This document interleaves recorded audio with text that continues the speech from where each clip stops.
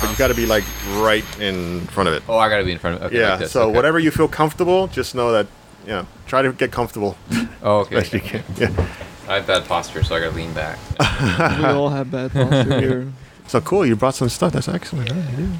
And this was my latest webtoon. I don't know if you saw this at my table. No. I haven't get a chance to see this one. So that's just something I worked on more recently. Oh, cool. And this is all you. This is all your. That's all me, yeah. It's, writing and drawing. It's more sketchy, but it's Right. like, it's kind of like a storyboard comic. So it's Right. like. Oh, wow. experimenting with Thank you medium. so Now much. it's This is- published on webtoon. Oh, great. This is excellent. I'm going to have something to read now. This is really cool. Really great. No, please have a seat. Yes, have a seat. So this is the new Upshot preview. I see you have the old one Yeah, you gave that one to me. from the Play NYC. So now we have it divided into action and horror. Oh, cool. Okay. That's how we sell stuff to the big Hollywood studios. What do you guys want? Action, horror? Yeah. Both. that's it. Some people are like more horror.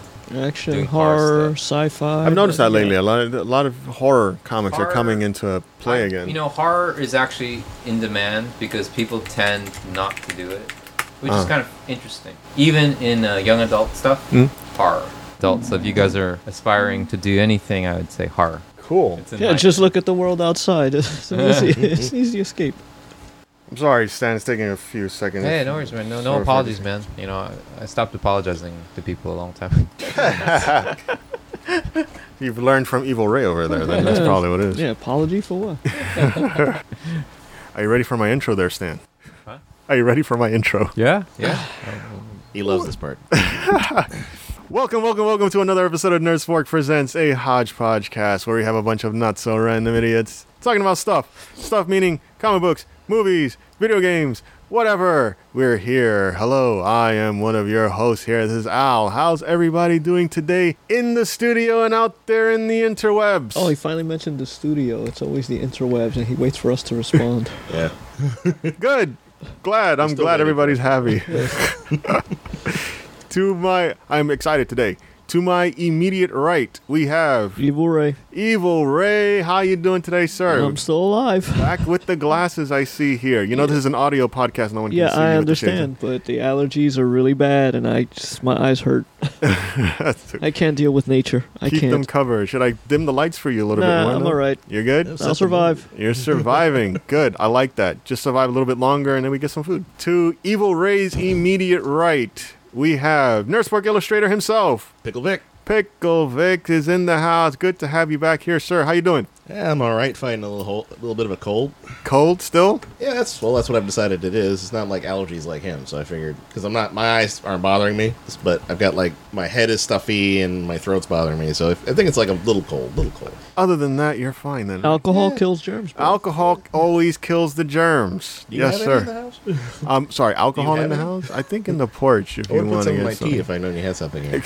Alcohol in the tea. I'll remember that one. No, like a little touch of rum in your green tea. It really actually helps. I have beer, not rum. But No, that's not going to do it. no, sorry. So today, I'm excited. We have a special guest in the studio, which we rarely do. But when we do get a chance to have a guest, I am so glad and I get so excited when I have a guest to come over so I can absorb their energy. It's what I love to do. Oh, he's Someone like- to he's- talk to who's not us. Yes. He's an energy vampire. I am what my friends call me, an energy vampire, and I think we were talking in the car about that as well over here. I absorb people's Notice how positivity. he's fine, but I have a cold and he has hay fever. He sucked our energy. Yes.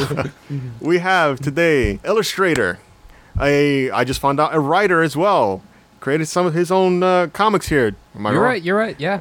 Yes, and I met him at Comic-Con last year, and he is gracious enough to be here in the studio today. Oh, I am so excited that I actually got an illustrator in the house. I mean, in the studio, not the house. A working illustrator, I'm sorry. I guess you can retire now. Guess you don't need me anymore. One day will be the legendary Stan Cho. Is that right? That's Did I- right. That's right. I said that right. Wait, yeah. wait, what do you mean one day? Isn't he legendary now? To me, in my heart, the legendary Stan Cho. Everybody, give him a big clap. Yes. All right. Did I give you a good intro, sir? That was awesome. That was great. Yeah. All right. Yeah. Yes. Now, what we normally do here in the studio. By the way, do you like the studio? Did I give you a quick tour of the studio? I love all studios. There's a ton of geeky, nerdy stuff around, and I wish I had a basement. So yes, and in short, yes, I do really like your studio. Yes. There's Transformers around, so come on, like. Yes. Yes, and that's one of the things I got to talk There's to him arcade about. machines. Like, Yes, sir. That was all I You're dreamed just about. Was feeding his ego. Stop, please. No, keep His on. head is going to be on. as This big is- as Darth Vader's. this is how I survive in the corporate world. What's that? What's the rule of acquisition? Never hurts to suck up to the boss. I'm just absorbing. It's great. But yeah, one of the things I wanted to mention here is, I don't know if you can, but we normally take a drink. Do you drink at all? I used to drink here and there, but I've stopped. Oh. Yeah. Okay. So you're going to have to change your policy. I would have to change my policy. Usually, when the guest comes, we usually do like a shot of beer. But, doesn't matter. No, Not you enough- guys drink to your You heart's should- content. You should I will change the not. policy. Maybe we should start giving people gift bags. Gift bag. You know what? We should do gift bags. You I can start don't putting G1 have- Transformers in the gift bags and just giving them away. Oh, maybe I'll think about that one a little Pick bit. anything you like off the shelf. Yeah, I like that one. I'm going to take that over there. No, you're not touching Fortress Devastator's Maximus. mitten box. He said it's. No, don't touch. No touchies. It's fine. That's not an original one from the 80s. It's a reissue. Right? That's definitely a reissue. Yes. But the Fortress Maximus is, I guess, would still be considered G1 generation figure. It looks. I don't know. I think it's a new one though. Is it? I don't think that's the G1. Oh no, you're absolutely right Yeah, because yeah. the other one it was not. It It didn't looks have like a that many. Titan's Return. Yeah, one or no, something. I think you're right. The I think you're man absolutely knows his toys. Yep. No, he's right. He's right. It's a reissue. Also, because I think the original Fortress Maximus did not have that many. Am I saying this right? Articulations, joints. Oh right, yeah. This guy, right? Yeah. Yeah, the big one. Articulation and kibble. My friends, my so-called friends over there, like to put like a Fortress Maximus to flip the bird every once in a while That was one time. That was because one- his fingers are 'Cause Articulated, yeah. yeah. No, just he got in trouble once because I had him post like that, and his son, his 5-year-old son, Imitated. came in and saw it and imitated it, and his wife he got upset. Oh, It was yeah. hilarious Yeah. though. I wish I had seen it. Yeah. Needless to say, he's not flipping anyone's bird anymore, so his arms are pretty much down over there. Unfortunately, that's fine. No problem. No drinking. No big deal. You guys drink to your heart's content. I will not stop Thank you. people from drinking. No, unless it's that rum in my tea, I'm not interested. But what we do is, since we have a guest in here, we also like to ask questions on this piece of paper right here. We don't Because really like to. He makes us, but okay, sure. I have questions. You will hopefully provide some answers there, Stan. Absolutely, yeah. Those Yeah, are so, you'll- you'll you're have- holding upside down stereo instructions. It's What for- the hell? It's for special effect. Ah. My questions are on my phone and the computer I here. believe you have questions. You don't have to rustle papers. It's dramatic effect. Stan gets it. He knows. It's audio again, so we need some type of sound effects. Here, Stan, Yep. I met you a year ago in Comic-Con. I think, who was I with at the time? I was with you guys, but you were not there when I met Stan, though. We were Weren't you in that little room? the exhibitor's room, I think Yeah. it was. Yeah, I mean, I was Yeah. there at the I was the there. event, Oh, you were there? I Yeah, I was didn't- there. I wasn't there when you met Stan, no. Oh, I was okay, so there. it was not you. I just needed somewhere to sit down. I was tired from all the I shopping. came up to you. You were there in the room, and you said, "Oh, I just met this dude," and that was it. Like you said, "Oh, you should have met him." I said, I didn't. So I met a few people. I met a few people on the table that we were sitting in. Yeah, Not yeah. only yourself, but You met the guy from what's his name? I met Comic a- Book Man. That guy. oh One of the yeah, guys from Comic Book Man. Chen. What was his name? Ming Chen. Ming Is that his Chen. Yeah, he was there. I got a chance to take a picture with him too. I met another writer there. I forgot his name. I follow him now Matt too. Kelly. Matt Kelly. Yeah, he's who I worked with on a new book that we may have done by New York Comic Con this year. Really? Yeah. Oh, can we get one?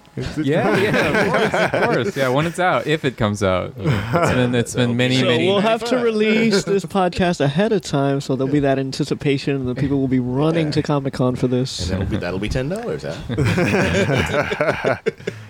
It'll definitely be released before Comic-Con. Comic-Con this year is in October.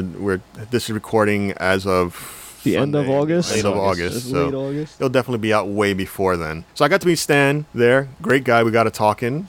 He showed me some of his work, and he was generous enough to give me one of his comics and sign it Oh, for that me. was when. Okay, got it. Yeah, he forgot Yeah, that completely. was, No, that was the nerdy fanboy. That was I him. remember that. It's just I didn't remember exactly when. Like if he had come to my table, or if I didn't know the exact moment Oh, that this okay. passed hands. That's all. Trying not to make me feel bad over there, okay, Stan. No.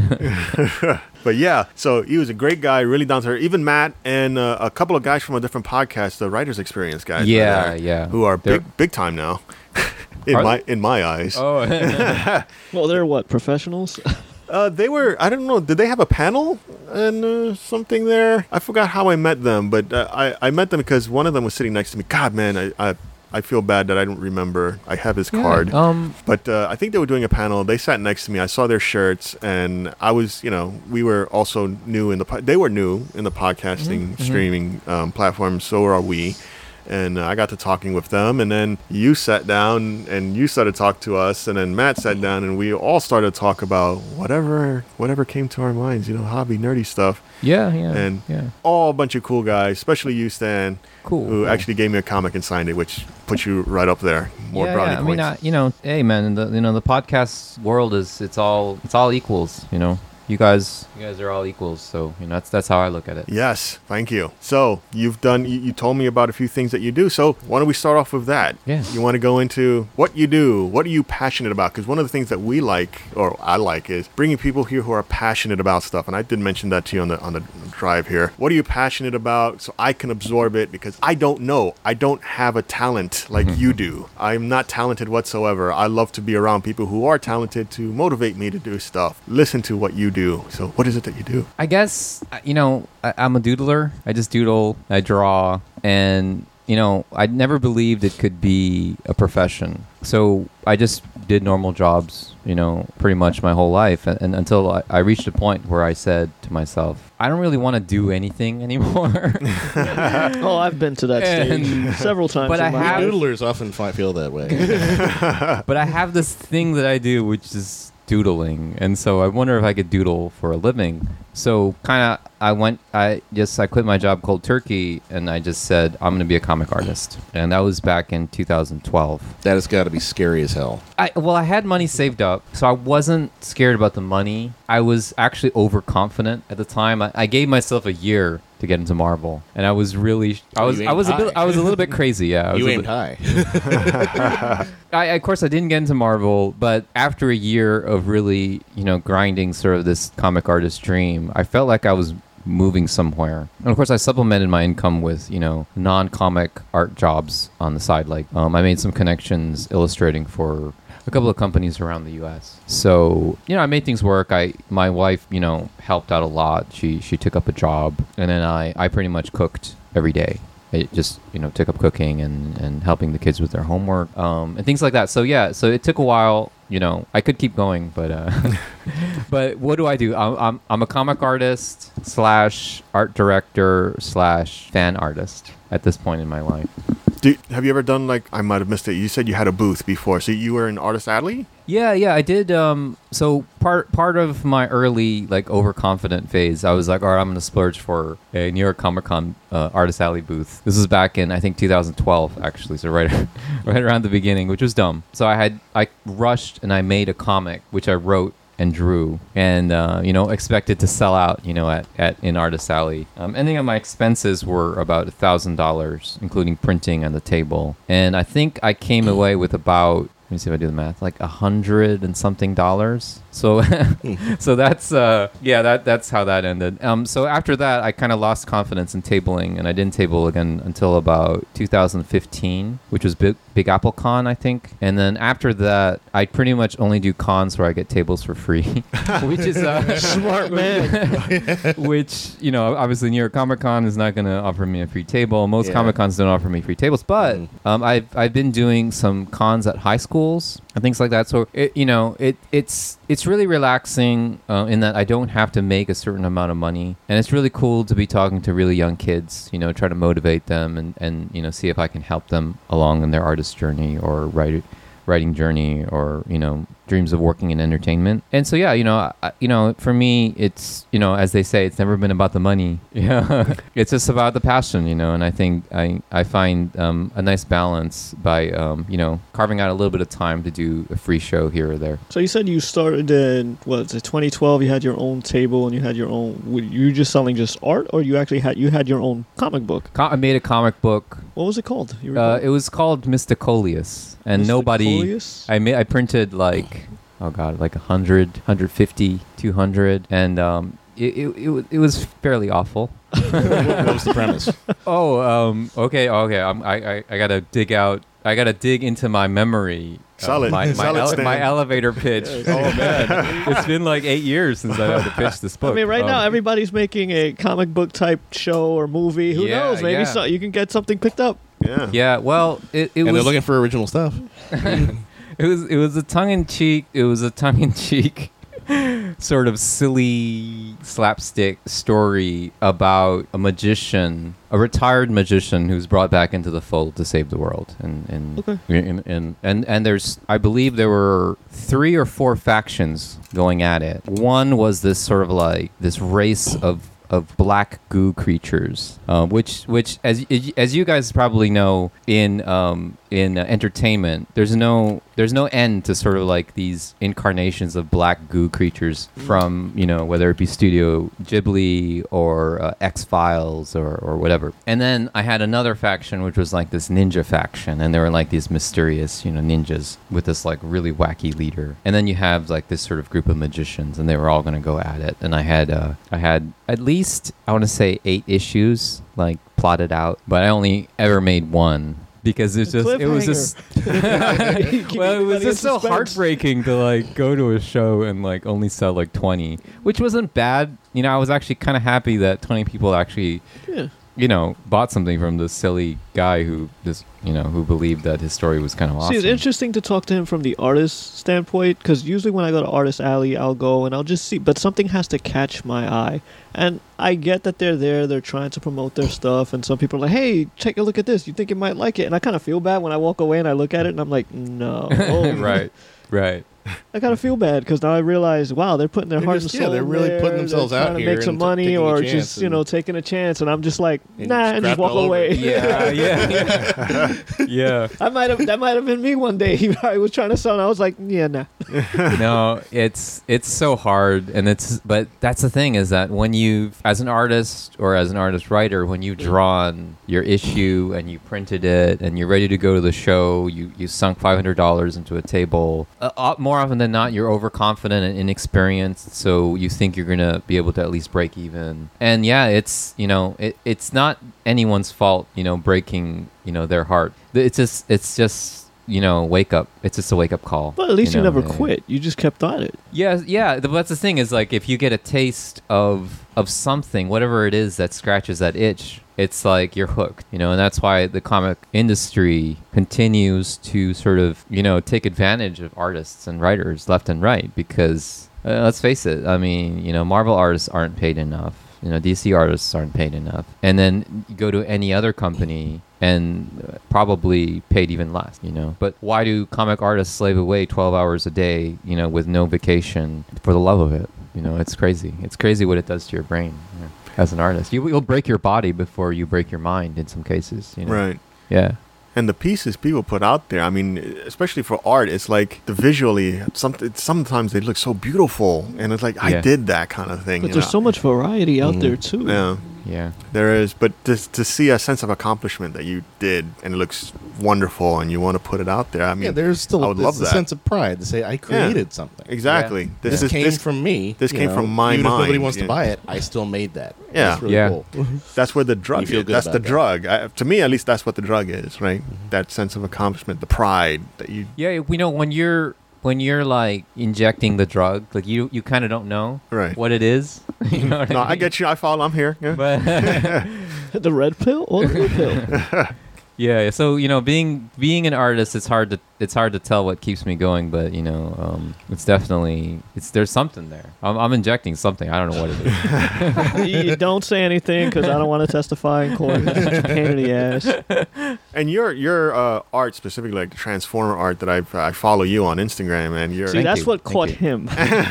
the Transformer art, I love your style. It's very unique. Thank you. The textures behind it looks awesome. Like, Thank you. I've never seen the Transformers displayed that those way. them? Yeah, because No, Oh, I these brought are. some, yeah. Oh, you brought some. I'm looking You at brought your treats. Instagram. If anybody's interested, it's Artist Stan on Artist Instagram. Stan. If anybody wants to look at it. Yeah, It's- follow Artist Stan. I mean, It seems to be great. exclusively Oh, your that's hot. Transformers. So I'm guessing Transformers is your fandom. That's your like, because this is like it's almost exclusively your Instagram is all Yeah. Transformers stuff. Yeah. I would- Yeah, it is. I am for sure, happy yeah. to buy anything that you have in there if they are up for grabs there, Stan. Oh yeah, it's I just appreciate you guys bringing me onto your show. So definitely I'd love to give you guys complimentary prints. That's definitely Oh, yeah. really? For sure. Oh, Thank you. absolutely. Oh, that's, You don't that's have to right, do any of that. Right? No, it's like, You don't have it's a to. gift, Ray. Shut up. It's No, a gift. like you said, you just want The to man's working. absorb. Ixnay on the not talk to getting the him, free 99 question. special Remember Ray. he Shut, bring his and all present? that? shut up. Not free print vampire. It's energy vampire. his knowledge. Yeah, he just told is you how enough he's for been us. losing money. Come on, let's help the man out. We'll pay for these things. Stan, I got you here, buddy. I got you, Stan. I would usually be laughing a lot harder, but I kind of hurt my rib, like last We week. have that so- effect on people. This one's hilarious. Oh, so yeah. I don't see what you're looking at over there. What you guys looking at? So Stan brought some of his prints here. So that's a piece that I did way back. I love that, dude. That's Basically, awesome. if anyone know, people who followed Megatron since his Generation 1 toy days, they'll know that basically the trigger of the gun transforms Into his crotch. into, in his crotch area, and the trigger looks like a certain appendage. I never noticed that. Holy crap. Really? I have the figure, and I So never in the know. picture, Megatron has a newfangled gun, and he's asking Starscream to help quote unquote, pull his trigger. And there's more than just And Starscream kind of giving a little cringe there. Like, you get some Batman. you get So some that Mortal picture Kombat stuff actually here. is kind of meme-worthy on the internet. It's like some people will see that picture and be like, "You're the guy who drew that picture," and I'll be like, "Yeah, kind of." That's awesome. That's kind of me, yeah. Stan, you're fitting right in. That's awesome picture right there, man.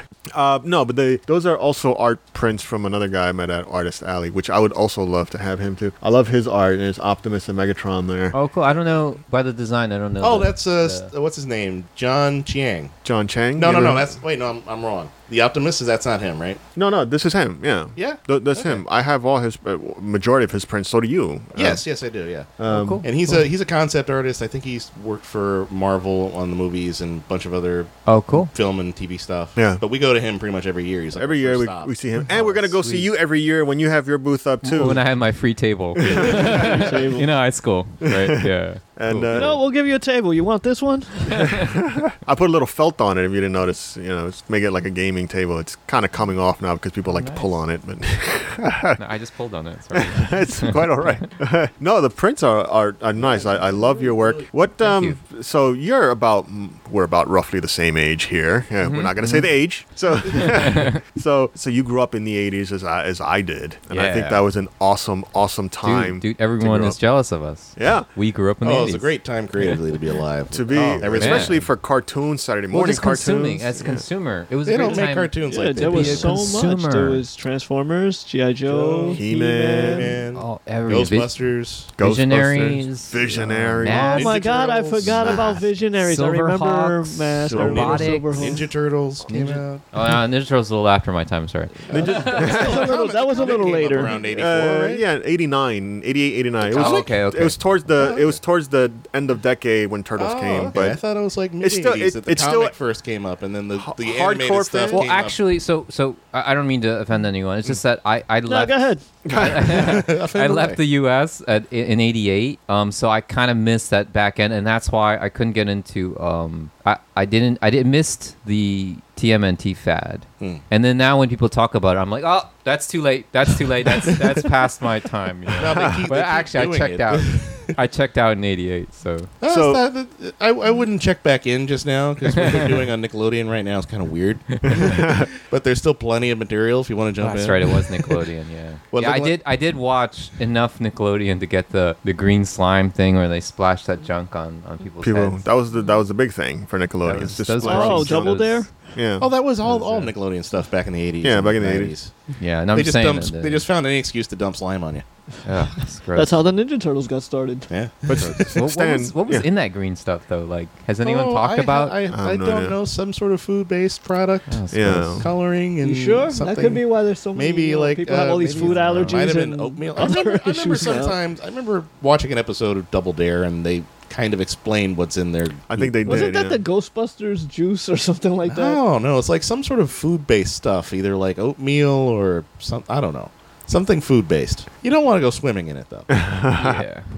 So, Stan, to your point, you were saying it's a good time to consume in the 80s. You mentioned, I mean, we all mentioned here, different cartoons, toy lines that came out in the 80s. What drew you to Transformers among this plethora of consumable action figures, cartoons? What was it about Transformers? Yeah, well, to backtrack a little bit, we were huge G.I. Joe fans, and our meager budget at the time, we would spend it all on G.I. Joes. Joe. And He's a big- then, Evil though, Ray's a when big Transformers came out, it just brought that extra dimension of just fiddling and shit. Oh, sorry, Nah, curse no, on you the can show? curse. Yeah, You you could can curse curse. whatever the it's like, fuck it's like you want. the kids have like the little fiddle. What do you call them? The Fiddlesticks, the little fidget, the fidget The spinners. fidget spinners, yeah, fidgeting. So it was like the '80s version of fidgeting. Yeah, It was 'cause like you're always trying to yeah, you could transform back and transform forth. Mm. It was just the right level of difficulty, and the visuals were really cool, and the cartoon was awesome to boot. And I don't know, it might have something to do with sort of my country,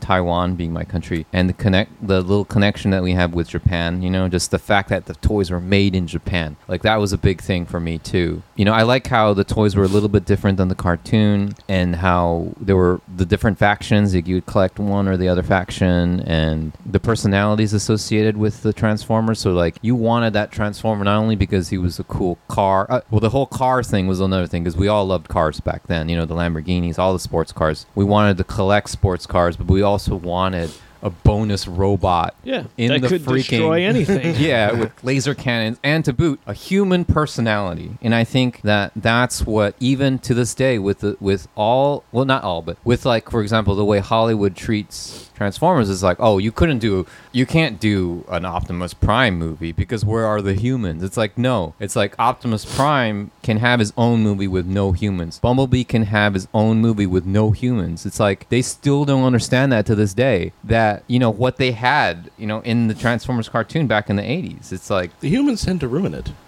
oh god, See, if they did a Transformers movie that it was just the war on Cybertron, where all it is the Transformers and you don't have the humans in it, that would kick ass if Oh, they hell did it yeah. right. Hell yeah, that would be awesome. yeah, that and it's just like I have this joke cartoon that I want to draw. I'm gonna spoil it right now, but it's basically you draw Exclusive. Nerd Spark exclusive. Go ahead, you Stan. draw a room of people, right? This is a normal room of people, just people chilling out, right? Mhm. And then you draw a panel with Hasbro executives walking in, and then you just write on the bottom, IQ level drop 50 points. Okay, I take it you're not going to get any jobs at Hasbro? Shots fired. Shots fired. I'm just saying, like, yeah, if the executives don't change at Hasbro, I don't want to work for them. Bring in some young blood like me. We're And just I'll talking flip about it. the movies, right? Because they're still kind of killing it toy-wise right now. Toys are Like great. they made G.I. Joe, so I can't. They. Yeah. No, I mean, yeah, you can't throw a blanket on anything. Yeah. I think, yeah, they are doing good things in different pockets of the Transformers universe for sure. I don't want to sound like I hate everything, but it's just there's just little things The that Transformers movies have been bad. I mean, toys are Al, still awesome. Al loves the movies, even the horrible ones. I liked the first Transformers movies, and they just got progressively worse since then. they're not that bad, right? They're okay movies. I will say something about. I think I saw parts of Bumblebee, and the beginning of it was like, at least they look more like the G1 Transformers. Yeah, they really At tried least to they touch look upon the more G1. recognizable as Optimus and Megatron Yeah. and all these people versus like this clusters of broken metal that they look like in in all the other movies, just like spinning around and like, okay, you're supposed to Yeah. turn into something. I mean, you all look the same.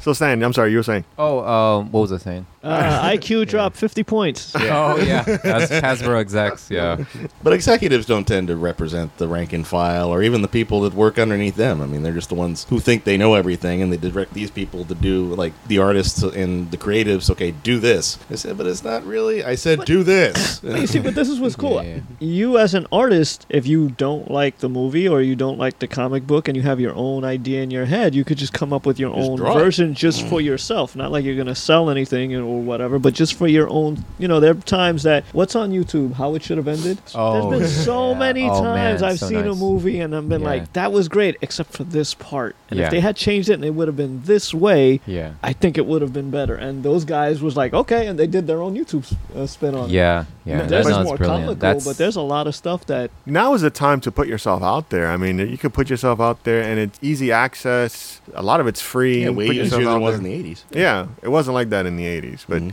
nowadays, Now, everybody can have a platform. yeah, yeah. Remember no. when the internet started, it wasn't just porn. People were putting up fan fiction, which involved a lot of porn. still, actually. Now there's Transformers porn. Now there's genre porn. Is there? Probably. I'm gonna say probably somewhere. Someone made a Transformers porn. Well, I want to make. Pornhub. Yeah.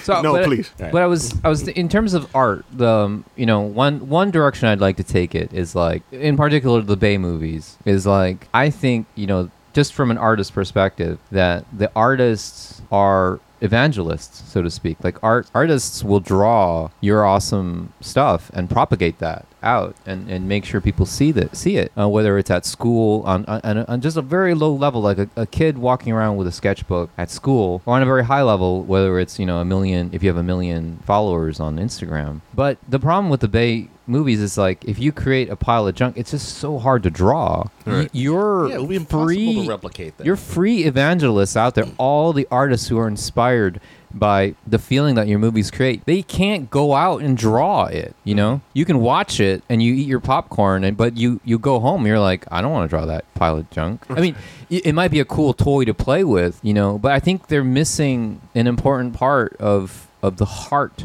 of what makes somebody like me who I am, is that I could go home. I was already at home. I would watch Optimus Prime at home, and then I would take one step to the side to my drawing table and draw Optimus Prime. I could draw him because he was boxy. Yeah, it was so easy. But now I'm looking at, like, for example, I'm looking at a picture of movie Megatron, and look at how complicated and jagged and all these little unnecessary. Yeah. Or slapped a tornado together went through a details and- junkyard, Yeah. and there you go. You don't get the logic. How is he supposed to turn into a plane from this, or to a gun, or whatever he's supposed to be? And I'm not knocking the design per se, but I'm just saying, like, on a very grassroots level, like, you kind of miss the point. Like, he got it, yes, in terms of, okay, how would an alien look? Okay, how do I sell toys? Because the toys, I think they sold probably like crazy amounts. I'm sure they did. But, just don't forget that there's a really important thing, like, baked into when you make designs.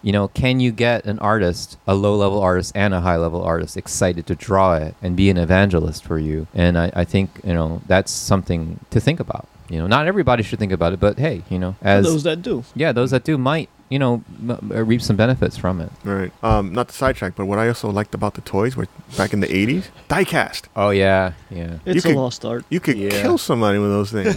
Oh yeah. You could throw a die-cast is- jazz no. figure I admit at nothing. somebody and hurt them. Yeah, no, we remembered the parts that were die-cast. I mean, it was just die-cast was a what do you call it? It was a bragging point, like in terms of just how heavy it felt, or just a stylistic point, just just knowing that Optimus Prime's like the top part of his chest was die cast. You know, his feet were die cast. You knew that if you're Optimus and you kick somebody with a die cast foot, you know that meant something. You know, on the toy battlefield. You know? It's coming back a little bit diecast in more, not like in like general toy production, but definitely in higher quality collectibles. Yeah. It's starting to come because back. like you know like Durability lasts longer. Yeah. Well, also like You who don't you feel it more. who haven't grown up like us that we're willing to shell out like hundreds of dollars for masterpiece Transformers. Yeah, And masterpieces. they're like, yeah, if Oh my you gosh. shell out $100+, we'll throw a little bit of diecast on there to appease you. So you mentioned also that you left the States for a while. And Yeah. You went to, did you say Taiwan? I went to Taiwan. Yeah. I went to an American school in Taiwan. Got connected with my roots. My roots. My roots. I don't say it that way. How long you were there? I was there for 6 years until I graduated high school. But it was great because what happened was, though I was kind of removed from American pop culture, I got immersed in Japanese pop culture. Really? And that was probably a really good thing for me because, well, who knows what's good or bad for me, but Only you can tell. it's definitely stuck with me. All the stuff that I absorbed, you know, from 7th grade to 12th grade, I still continue to love to this day, whether it's you know, Akira or Saint Seiya or, you know, what else is there? God, it's embarrassing that, you know, We can All- edit this. you know, Fist of the North Star. Oh, that's oh awesome. my God. You know, That was oh awesome. man, there's so many things. Fist of the North Star. Well, you guys got to name some. Scroll. Ninja Scroll. Oh no, well, Ninja Scroll. Ninja Scroll was awesome, but I actually didn't watch that until I came back to the U.S. Okay. I think so. Ghost in the Shell. Yeah, Ghost in the Shell. I kind of picked up from America as well. Okay. So, but what was I? I guess I was reading a lot of manga. I would just pick up stuff and read the manga and just there was a bunch of stuff. Angel Cop. That's kind of an obscure one, but you know, I just bought I rented what was at the video store, and I bought what I could at the video stores, and I would just go home and watch it, and I'd be like, this animation is amazing. And anytime I would watch American animation, I'd be like, what is this trash? You know, and then I just became this guy that would rip on animation because I'd be like, I've already seen the best animation that the world has to offer. Why would I even touch like any other animation? You know, I became sort of like Snooty. I was a snooty anime guy for sure, you know, because He the was anime that was guy. Oh, you're watching the anime that. was like it was deep, it was adult themed. You know, there were some that were like emotionally charged, they could make you cry and shit. Yeah. And it was just like, oh man, this stuff is like, I can't do anything else, you know. And See, that it was like just- us. We were here in the States, and we had our regular animation, and that's when we discovered anime was when we got to high school because we all had that friend. Yo, have you seen this? Yeah. Oh man. Yeah. Oh, And what then is this? This is called Fist of the North Star. This is called Legend of the Overfiend. This is called. yeah. Please don't start yeah. with Legend of the Overfiend. Oh yeah, you're talking about the X-rated one. Yeah. I mentioned one. That was. No, but it's the same one for what 20 years you've been going on now. Well, There's seared other- into his brain. Yeah, there's other I've anime. never watched it to dude. this day, and don't intend to. Yeah, I know. Probably not. I would not have watched it, but I had that friend We friend all had that friend in high school. who had the Yo, X-rated dude, have Japanese you seen anime. This? And They start you with like the you know the simple things first. Here's Ninja Scroll. Did you like that? Okay, now we're gonna move you on to other. You're right. things. You're right. It's like the then gateway. he probably drug. Yeah, it was also the had- gateway anime. He also probably had the blue light bulb, you know, that he would switch out, you know, for certain times, you know what I mean? Sin City. When he had certain people over. exactly. Sin City. Yeah, Which Blue one was Light Sin City? Wasn't it called Sin City? It was also. I think you That was showed an me that anime? one, Evil That was Ray. an anime. No, that's Frank There was Miller. a movie Yeah. called Sin Oh, City. I right. think there was an. Oh, it was anime. Demon Yeah. Shinjuku. Some no, it was other- like Probably. City. Doesn't ring Demon a City. bell. Demon City probably was, yeah. Demon I think City, it's yeah. not That Sin was the City. I same think it's studio called as Demon Ninja City. Scroll. Oh yeah. That makes so sense because it looked similar. It looks yeah. similar, yeah. Ninja Scroll, and I actually went through. So I'm still totally geeked out by the stuff, but like I missed some of the anime movies that Ninja Scroll director made. He made a couple of obscure ones, and I hunted them down and found them and watched them. And you know they're not like ultra top notch, but you watch it just for that director's like character design, is aesthetic, so to speak. You know, his cinematic design, the characters he likes to bring into his stories. You know, I'll share with you guys any of those. If you guys are fans of Ninja Scroll, you'll love these. Oh, I Just love like, Ninja Scroll. That's like my favorite all-time. Oh, man, anime. yeah. Ninja Yeah, Scroll. no, Ninja Then I have Scroll- Ghost in the Shell. I was Fist of more the North into. Star. I'm more into like stuff like Cowboy Bebop. And oh yeah, that's one. Trigun and some of the Gundam stuff. Got it. Gundam. I watched Trigun. Trigun was good. I'm ashamed to say I haven't watched Cowboy Bebop Get in its out. entirety. Don't feel bad. He's been trying to get me to watch. I No, just I haven't found have it to yet. watch it. But I figure at this point too, it's kind of like what's that show? Come on, we could Google machine. To the Google machine. Yeah. Anyway, Tell it's us about it's it, and we'll find it. Well, okay. Well, let's put it this way. It's like Walking Dead, where everybody's talking about it and talking about it. Somewhat Game of Thrones is the same way. But if you haven't watched it and everyone's been telling you how good it is, there's no And then way you it can watch live up to the hype. It's a letdown. Yeah, there's no Yeah. way it can live up to the hype. So it's kind of like Cowboy Bebop has achieved that status in my brain where everybody's been telling me it's so good. Yeah. No, I don't know if it will. No, I believe it. I believe it. But I'm a little bit worried I'll now. stop short of saying it's the greatest anime ever, but You're it's not. very You're not. good. But you're not helping. You're only helping. But it's still over- very good. No, I know. I know. Hey, one of the people that I See, he has to watch it, but they have to edit it so the title doesn't show up, so that he's just watching an anime. I wonder what this is. What is this? Yeah. Oh my god! It was. That was Was Cowboy. that all along?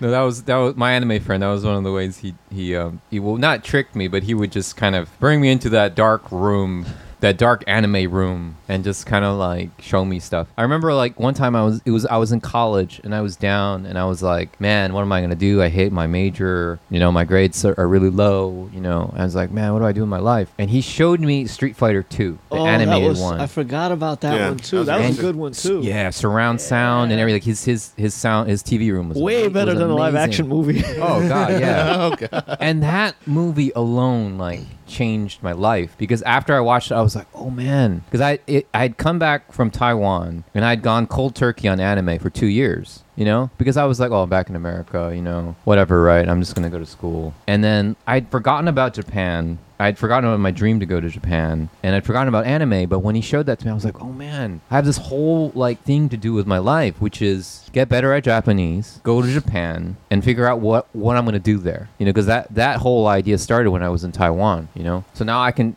go into my whole Japan story. Yeah, go ahead. There you go. Go ahead. Good transition. So I took a couple of years of Japanese in college, and I got pretty good at it, but I wasn't good enough, so I found conversation partners to practice, to brush up on my speaking. And then immediately out of college, I applied to go to Japan on a teaching program. So I was teaching in a high school. And then I was living the dream, my dream at the time, which was just, you know, living in Japan, you know, making a wage and just, you know, hanging out, you know, meeting people. What were you teaching? And, I was teaching English. I Oh, had no okay. experience, no teaching certificate. You don't need anything. You just need a college degree, a 4-year college degree. And I needed to pass an interview. So it was great, you know. They flew at the time. They flew us over first class. Even. Wow. We were like high class guests for them, you know, American, like native English speakers. That's all. That was the only qualification. Native English Will they still do that? They still do it. They don't fly you over first class anymore. Damn. and they used to have an age limit of 35. They used to have an age limit. I look very young. I Don't let the horns and everything fool you. I'm very young. But I could kind of turn on my clean English. I'll teach you all the swear words. Yeah, yeah. Oh wait, administrator coming by. Because, you know, I went to university in Texas, so, you know, I had the Midwest. Twang. Well, not the twang. No, it's It's more like the don't you know. it's the English they speak on the news is the Midwest, and Texas isn't the South technically. It's the Yeah. Midwest. Really? Uh-huh. So that they actually speak slow and clear in Texas, and you know, the South is actually more over to the east a bit. So yeah, so I picked up a good amount of Midwest English, enough so that I could teach good English to Japanese people. Wow. People can't even teach good English here. I mean, if I had stayed in New Jersey or New York or wherever, That's not English. That's something all in its own on the East Coast there. Exactly. So you're living the dream in Japan at that Yeah, point? yeah, and I had no dreams of art. My art dream was the farthest thing from my mind. I just wanted to live happily. I was on my way. I was gonna live. I was gonna die in Japan.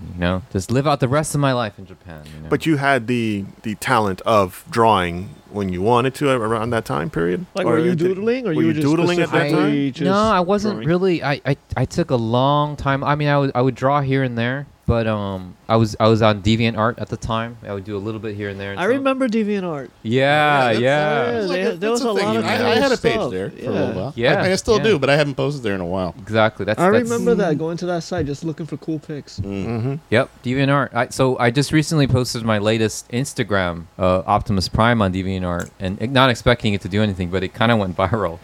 And, the it one has- with the clouds? Yeah, I yeah, love yeah. that picture, man. That's Thank beautiful. you. It's kind of viral on DeviantArt right now. Just kind of happy about that. But yeah, I wasn't doodling because that's the thing. Is it's like when you're happy, you have a new girlfriend, and you just don't need to go into your shell and draw.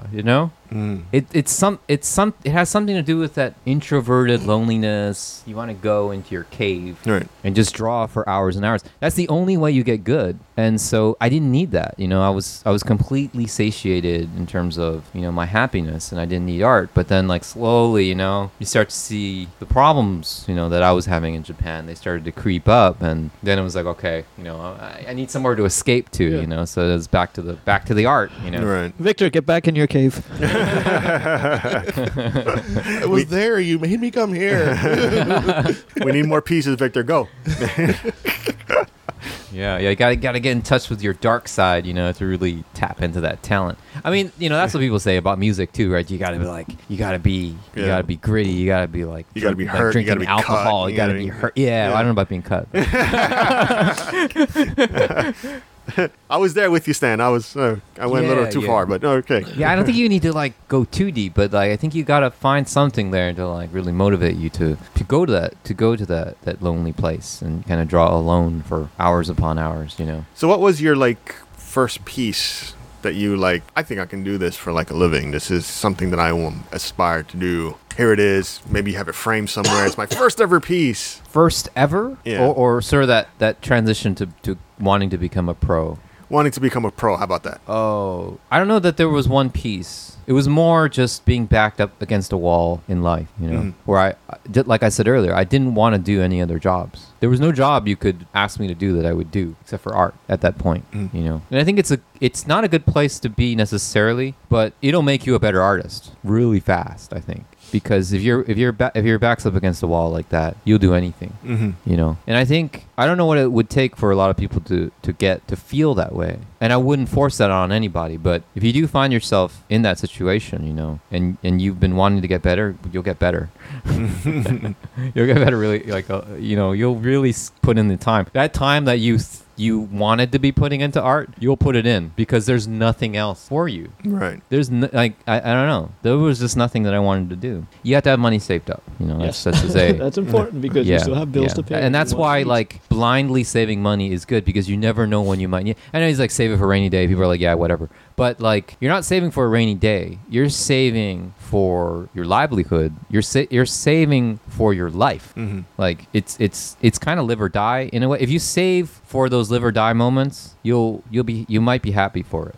So what was your time in Japan or Taiwan when you were interested in the anime stuff? Did that help inspire you? Like what inspired you? Maybe you already answered that, but was the anime inspired you or Well, what artists? artist or Yeah. Oh, that's so the artist that inspired me to really dive into comics, which is like the hardest thing you can get into, was Osamu Tezuka. Okay, I'm not familiar. Yeah, he's a legend in Japan, and he, among other things, created Atom Boy, and for me it was Hinotori, which is basically translates to the Phoenix. Mm-hmm. And a couple of other ones, but he's an artist, comic artist that makes you feel like you can do it. There are comic artists out there that make you feel like you can't do it, because their art is so good. You look at it, you're like, I'll never be that good. You know, he those artists, to me, they're useful. Again, they're and I'm not trying to put down any artists for being for being more talented than they should be. But I'm just saying, like, if you're that good, like, you're making a lot of money for your company. Yes. You may be making a lot of money for yourself, but you're also making a lot of young kids feel like they can't do it. You're making them lose confidence. So, my solution to that is Be a screw up. you know, for these big companies, it is important to hire artists that are good storytellers that don't necessarily create that feeling. You know, I don't know. It's a weird ask of big companies, but it's just like that may be why. Okay, let's just say Disney, right? Like there's a certain kind of Disney style that's out there that when you look at it, you're like, oh, I could do that, and then you go and you're like, oh, I'm not bad. I'm not bad at this, you know, and it just builds confidence, right. you know. When I looked at Osamu Tezuka stuff, now granted, he's a legend, he's a talent, he's one of the most he's revered people in Japan, but yet when I saw his stuff, I was like, I can do this. And I think that's so important, is nurturing, you know, the future artists. And the future artists can be 50 years old, just awakening to their talent because they just saw or read something that made them feel, I can do this. Oh, dude, I still got a solid decade left. Yeah. Well, I don't know if you guys know Anpan Man, also from Japan. He's this this cartoon character who his head is basically edible. And, you know, in certain situations, he'll actually offer his head as some kind of like healing agent for, you know, one of his friends. Yeah, like I'm looking it up. I see the character his friend now. can, you know, his friends can actually eat his head. I'm sorry. And then his head is edible? It's a piece of bread. Yeah. It's a piece of bread. Yeah, it's a big circle. It's like a bun. And all of his friends have heads that are made of bread. Okay. And when he's weak, you know, the bakery person that I guess his Teletran won, you know, his home base bakery will give him a new head, and he regains all of his power. I gotta say, nice Transformer reference there. I like that. Teletran 1. Yeah, so that artist had his big break doing Anpan Man, like I think at 70. So it's never too late. And he ended up like having a huge hit with a kid's property. Again, a property that when you look at it, you're like, hey, I could draw. You know, a 3-year-old could pick up a pencil and it's like, oh, I did Anpan Man. You know, so it's just something to think about for artists and teachers out there, is just that, you know, yeah, the technical skill, being able to draw a really nice landscape, or being able to draw the most freaking awesome Batman with all the Jim Lee hash mark. You know what I mean? It's just like, yes, but you know, like looking at Jim Lee is not going to make you a better artist necessarily. Not everybody, right? You know, remember, you don't want to be Jim Lee. You want to be you. You want that thing of, okay, you can look at that. guys like Jim Lee as an for like inspiration and maybe a jumping off point, but in the end, you're trying to do your thing. Yeah. Right. Yeah, but I think a lot of people don't have that insight, you know. Like I think they're more like you know, and I know I felt this way, even though I had some level of ability. I would look at the McFarlanes and I would look at the Jim Lees and I'd be like, oh man, I'll never be able to do that. But then I would look at Rob Liefeld and be like, I could probably kind of, you know, Any idiot can draw like Rob Liefeld. I use him as an example, but he wasn't on the level of McFarlane just make sure or Jim Lee. The upper thigh is in the chest somewhere. but he's talented. And I will be one of the first people to say he's very talented. He can draw really well, but he's not on the level of some of the greats out there, right? So that gives that. I was the type of person that I would be like, I needed those people, those famous people, to make me feel better, because that made me feel like I could make it. Right. You know, I wasn't that number one. I can be number one type of person. Yeah, you know? But it's also some of it is also subjective. I don't know art. I know what I like, because there are times when I'll see something, oh my god, that's amazing, and I'll look at it and be like, eh. Yeah, and then there's other times I will be like, you got to see this artist. Look at how he drew this, and I'm like, eh. Yeah, right. I don't know art. I know what I like. Yep. So everybody has a different perspective of what they like and what they don't like, and there's something to fit for everyone. That's Yeah. true. That's I true. have my uncle. He's a great drawer as well. He's been doing it for years and everything. But he started off kind of like finding something simple when he was younger as well. It was like he loved watching the Flintstones and Yeah. He'd try to Yeah. draw, the Flintstones. And when he got good at drawing the Flintstones, it was encouraged him to, let me try something a little harder. Let me look at other magazines, other comics. And then it Yeah. homed in on his skills. But Hanna-Barbera art Yeah. is kind of what helped inspire him, is his gateway to, become better at what he did. Oh, makes sense. And actually, that reminds me of one thing that just to get on the topic of Transformers again. But We can never leave it. It's fine with me. so the great thing about Transformers and why you, as the listener, should draw Transformers Yes. is because of all the boxes on the Transformers. Now, as long as you're not drawing like a very organic looking Optimus with rounded edges and everything, is that drawing all the boxes will help you get a head start on drawing perspective. Yeah, if you can learn to draw boxes, you can draw pretty much anything beyond Transformers, because it all starts Exactly. with basic shapes. Exactly. Boxes, circles, spheres, Yeah. tubes. Yeah, and I want to attribute, the fact that I never had problems with perspective is because I've been drawing Transformers my whole life, and it was always about getting those boxes. I wasn't thinking about it as perspective, but it was just thinking more like when I draw Optimus Prime, his shoulders have to look a certain way. If I don't have the perspective built in, then he's not going to look right. Right. So what I did was I never had to draw vanishing points because I had the perspective baked in, because I always knew how to angle, the little lines on his shoulders, the angles on his chest and on his face. It was built into my head, because I'm just saying this now, if you draw Transformers a lot, you won't need to do vanishing points.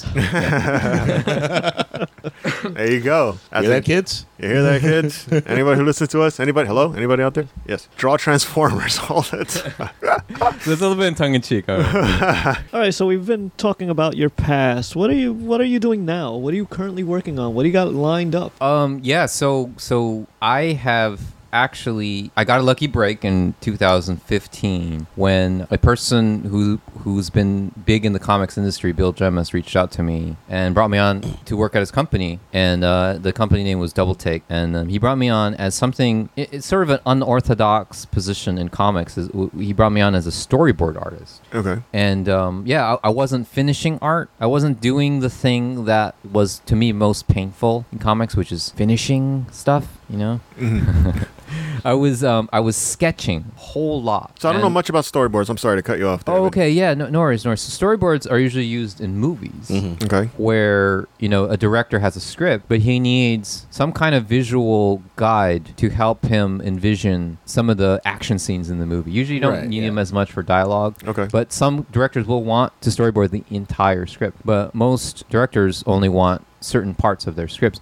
But they don't want to, of course, spend too much money or too much time. So what they do is have somebody go through and draw quick sketches of some of the more difficult to envision scenes in the movie, and maybe a little bit of grayscale. Some ask for color as well. It's also used a lot in the commercial and television commercial industry, advertising industry, because also the same thing is that they need help envisioning it, and the director will need to have some type of cheat sheet So when they they're can on decide, the set. okay, here's the script, but here's what the shot is supposed to look like based on the script you have. Yeah. So you're doing that. So I was doing that for scripts, but for comics. Okay. And so I would plow through all of these different scripts. But because the way Bill Gemmis likes to work is he works very organically. Like, he doesn't know if the particular piece of the story that he's writing is going to work unless he sees it playing out in front of him. He would ask me to do script sequences in storyboard style for things that weren't approved yet, weren't approved to be published.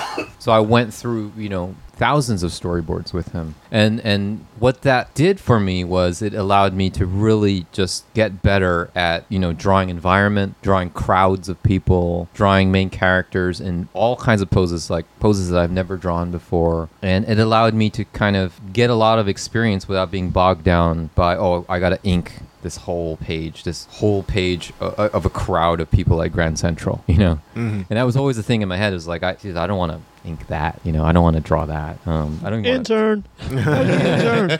Yeah. So through that year and a half of working for him at Double Take, my confidence in drawing and basically being able to draw anything, I was able to get that confident. And then after that company closed due to lack of sales, unfortunately, I went back to freelancing. But I took a stronger interest in storyboarding, and I took more storyboarding jobs. So I was specifically basically hunting out storyboarding jobs. And I actually got to work through Craigslist. Actually, I met a Hollywood storyboard artist, and I Really? worked for him as an assistant. It was craziest thing. So I was doing assisting him on storyboards on crazy things like Barbie commercials, iPhone commercials, Capital One commercials, like MLB commercial. And I got to work on a couple of movies. One was an Ice-T movie where he was fighting in a school. What's that called? Wait, is that the one that Ice-T fighting in a school. Really obscure. was it recent? Like Yeah, it was the recent. It was- Substitute as a comedy. Yeah, He yeah, was yeah, fighting, yeah. Yeah, that Oh, one. no, I'm thinking Ice Cube.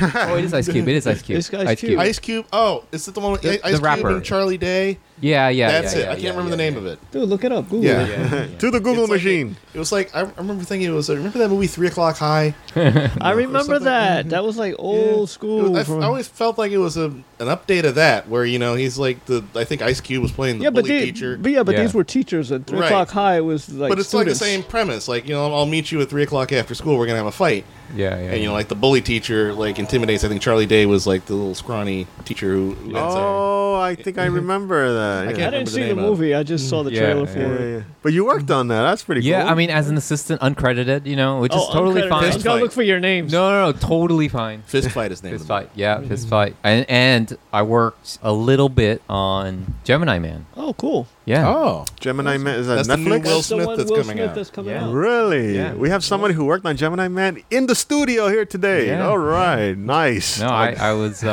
long before. I mean, I had to keep that under wraps for forever.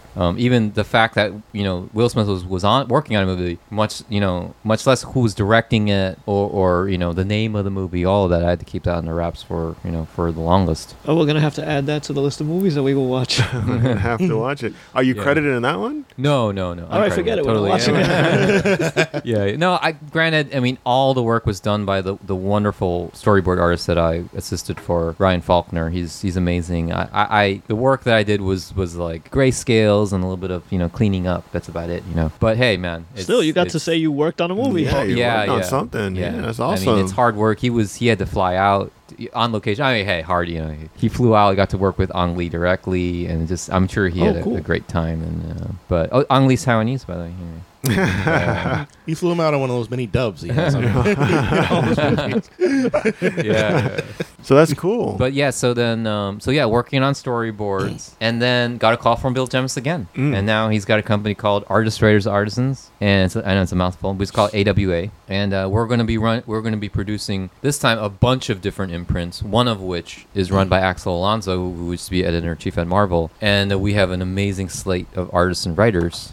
And we're going to be launching in spring 2020. We're So going to you take guys are like the a- comic book world by storm. Absolutely. So you guys are like just production company producing platform for all these artists and writers to create their. So AWA is kind of like the umbrella company. Okay. And we are a company of creators who also operate the company as well. Yeah, cool. So owned and operated by the creators. Artists, writers, and artisans account for the people like Bill Jemis and Axel Alonso. They're kind of like artisans. Mhm. When they're not also writing and doing things like that. Yeah. So Upshot is the name of Axel Alonso's imprint under AWA, but we're going to have other imprints as well. Right. And Axel is also kind of like the editor in chief. He's a chief creative officer, CCO. Mhm. So he's hands-on for a lot of these Upshot titles. I mean, all of them, I should say. In the same way that if there's another imprint that we create, we're going to be hands-on. So we're not like just overseeing kind of arm's length. Like we're neck deep in this stuff. Right. And what do you do exactly for them? Oh yeah. What do? I draw all the books. No, I'm kidding. Wow. And you have time to talk to us? Get back to work. I am the art director. Cool. So if I do the specifically for the Upshot imprint, I'm doing a lot of the book design. So I do the title logo design. So these what we're holding in our hands, Yeah, or yeah. what Pickle Yeah. Pick and Previews. Evil Yeah, Rage I were- designed the logo for Upshot. I designed the logo for AWA. And you've So- got some heavy hitters involved. Like I'm reading on your creative council. You got J. Michael Straczynski on here. Yeah. and- Yep. Yeah. Yeah, Garth Ennis, Frank Cho. I recognize Frank a lot of Cho. these names. Like Yeah, Straczynski's yeah. like the man. It's he's written like so so much. Thor. He did Babylon 5. Yep. He wrote some of my Originals. favorite Ghostbusters episodes in the 80s. Oh wow. Yeah, he was like a story editor or something. He wrote a lot of episodes for that. Cool. But yeah. there's like some. That's. I mean, the architect of that is Axel. He thought of the idea of the creative council. He knows all of them. He's probably worked with them before, at least once before, which is why he holds them in such high regard and would put them on the council. So it's just amazing, the kind of vision that Axel has for Upshot. He's hands-on in everything, and that's the great thing about him, is that he has such a, even as me being the art director, I can honestly say that he is an art director himself. He has an amazing ability to create a concept for an idea, convey it to me, and then really just bring out the designer in me on many levels. So it's just I'm sure he has that ability with writers and artists, which is why he's able. Hopefully, everyone will agree that these books that are coming out are just gonna look and read beautifully, and I think it's a testament to his ability to bring out this creative power out of. I can definitely say it for myself on the designer side, because I'm not a designer by trade. I was in the right place at the right time, I have to say, but I definitely have embraced the role as art director, doing a lot of design work. And if not for Axel, I would say I wouldn't have the confidence that I have now, because it's always been a confidence thing for me. It's like either you walk into a room and you own the room, or you walk into the room and you're shriveled up. And I've always kind of been the type that needed a little extra push, a little bit of extra. Come on, man, you can do this. I believe in you, man. You can do it. Right. Just that little phrase makes such a big difference. If anything, it's taught me how to be a better leader. Just because, just how a little phrase, a little thank you, a little you killed it, can invigorate, especially the creative people out there. And I think creative people, should run the show. They should run the country, But it's like creative people are needy in the sense that they need that feedback. And if you can give creative people that feedback that they need, man, the sky's the limit for that person. Right. See, maybe you should give him a pat in the back every once in a while. I say thank you to Victor when he's creating the comic strips for us and everything. So yeah, I don't feel it from you sometimes. You want a pat? You want a cookie? I'll give you a cookie. A cookie would be nice, Let's frankly. Let's go get you a cookie. Good boy. You're a good boy. Oreo double stuffed. No, it's hey man, creatives. That's where the creatives with thick skin go places. 'Cause they're like, F you, man, I'm the best. I don't care what you say to me, But it's like, if you're like most creatives out there, you're thin skinned, and people are like, oh, yeah, it's okay. They're like, oh fuck, it sucks. Rip it up and throw it in the garbage can. This is like. I have a friend, coworker at my day job who's very prolific. He loves to draw a skit. Like every time he's at the desk, he's got his book out. Yeah. And I have to try to stop him from throwing it in the garbage half the time. Because I'd say this is really good, and they're like one stray line, and he's ready to rip it up. Yep. And that's the negative voice in the head syndrome with artists, is that it's really debilitating. But artists who can at least get past that are ready now to face the really negative criticism from other people. And if it's your friend, it's one thing. If it's your boss, it's another thing. Yeah. Where it's just like, oh man, my boss thinks I suck.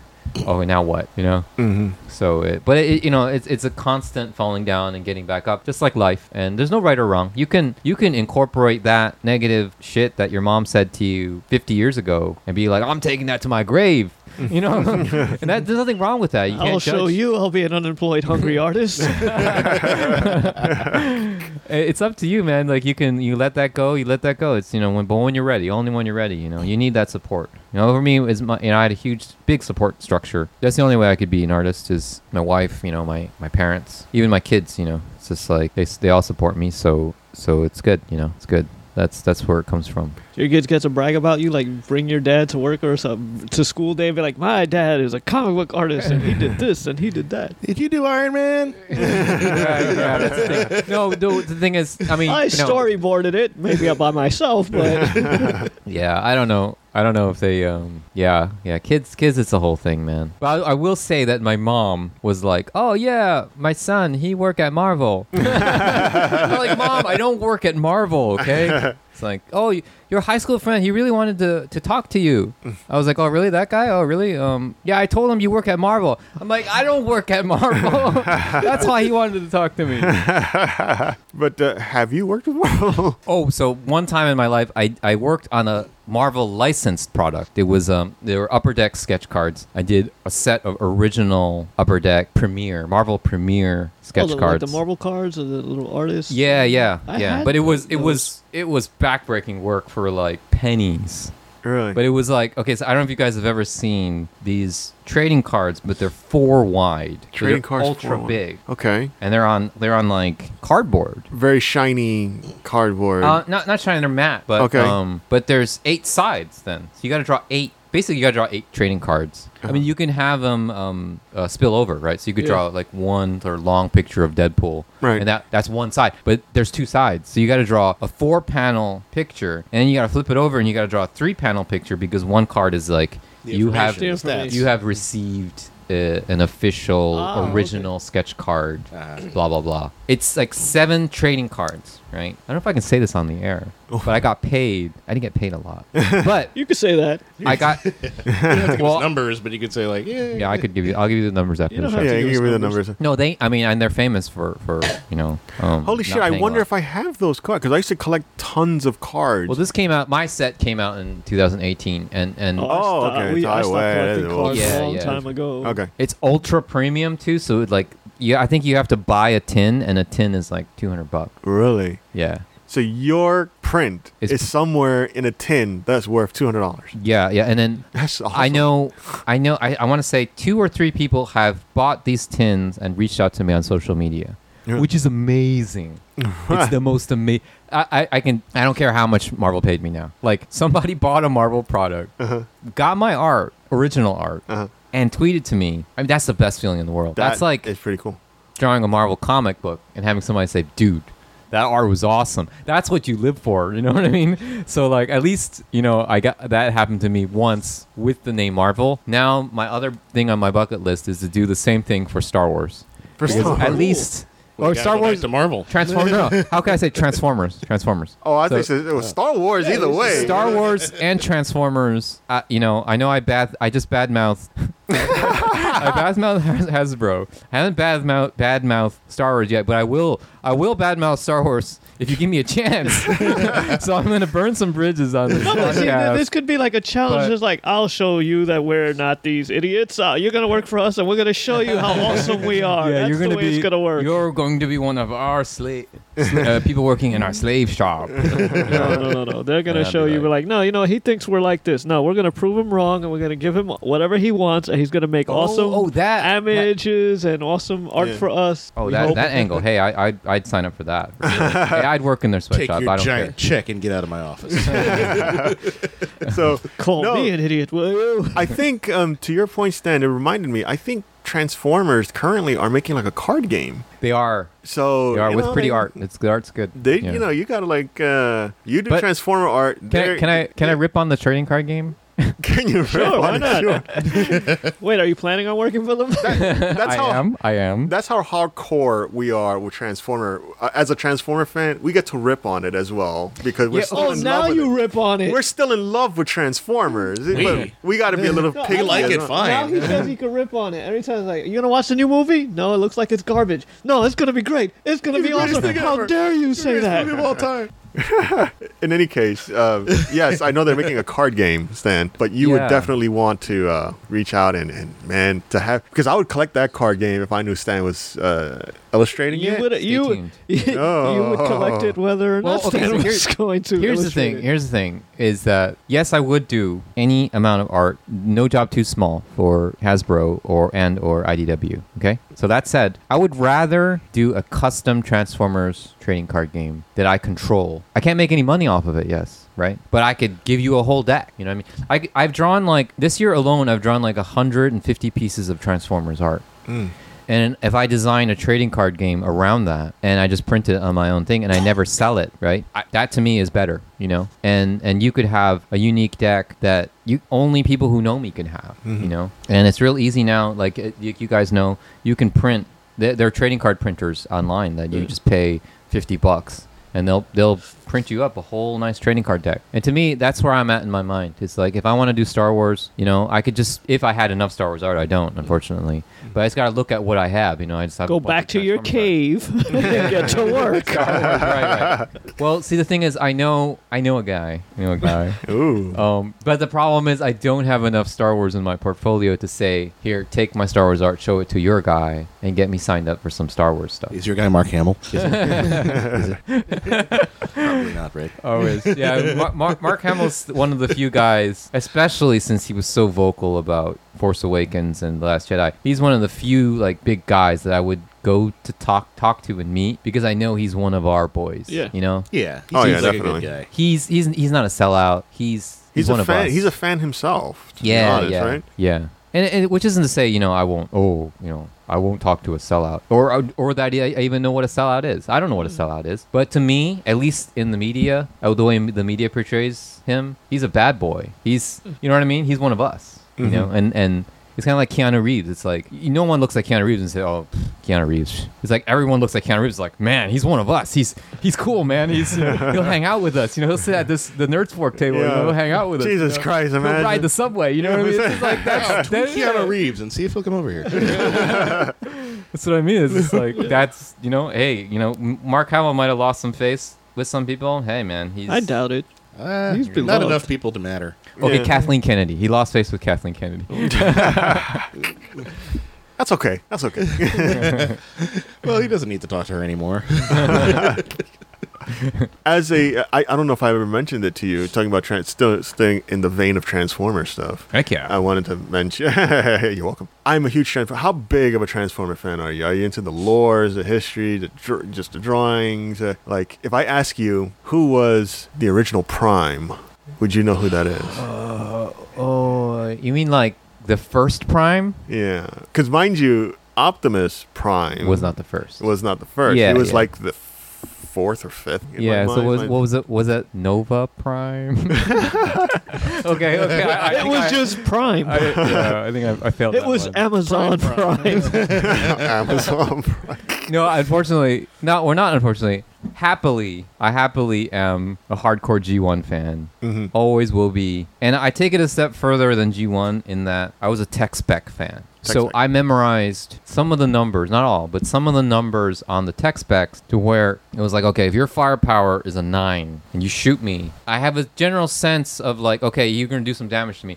If you're Bumblebee and your firepower is a 1, if you shoot me, I'm gonna laugh might, at you. Yeah, I might Punch you across the feel like a breeze. Because that's my problem with the Bay movies is like Bumblebee's gun was as strong as Megatron's gun. It's like that doesn't happen to me in Transformers the world, because it was like this. It was like, okay, are you strong? Are you intelligent? Are you fast? Mm-hmm. Do you have endurance, which can have multiple meanings? Do you have courage? Do you have firepower? Or do you have skill? Or do you have a combination of them? Or are you just a warrior that has like 6s across the board? Right. 7s across the board. Right. Where do you spike and where do you trough? Right. Where's your peaks and troughs? That to me was interesting, because you could get, when you bought your warrior, you were like, all right, I got to assess this warrior now. It's like D&D, or whatever. It's like, I got to assess this warrior. Nobody can be all 10s, right? Unless you're Prime, you're close, but your speed was low and your firepower was low. Right. Megatron was interesting to me because he was all over the place. Right. He was slow. He wasn't like all the 10s that you would expect.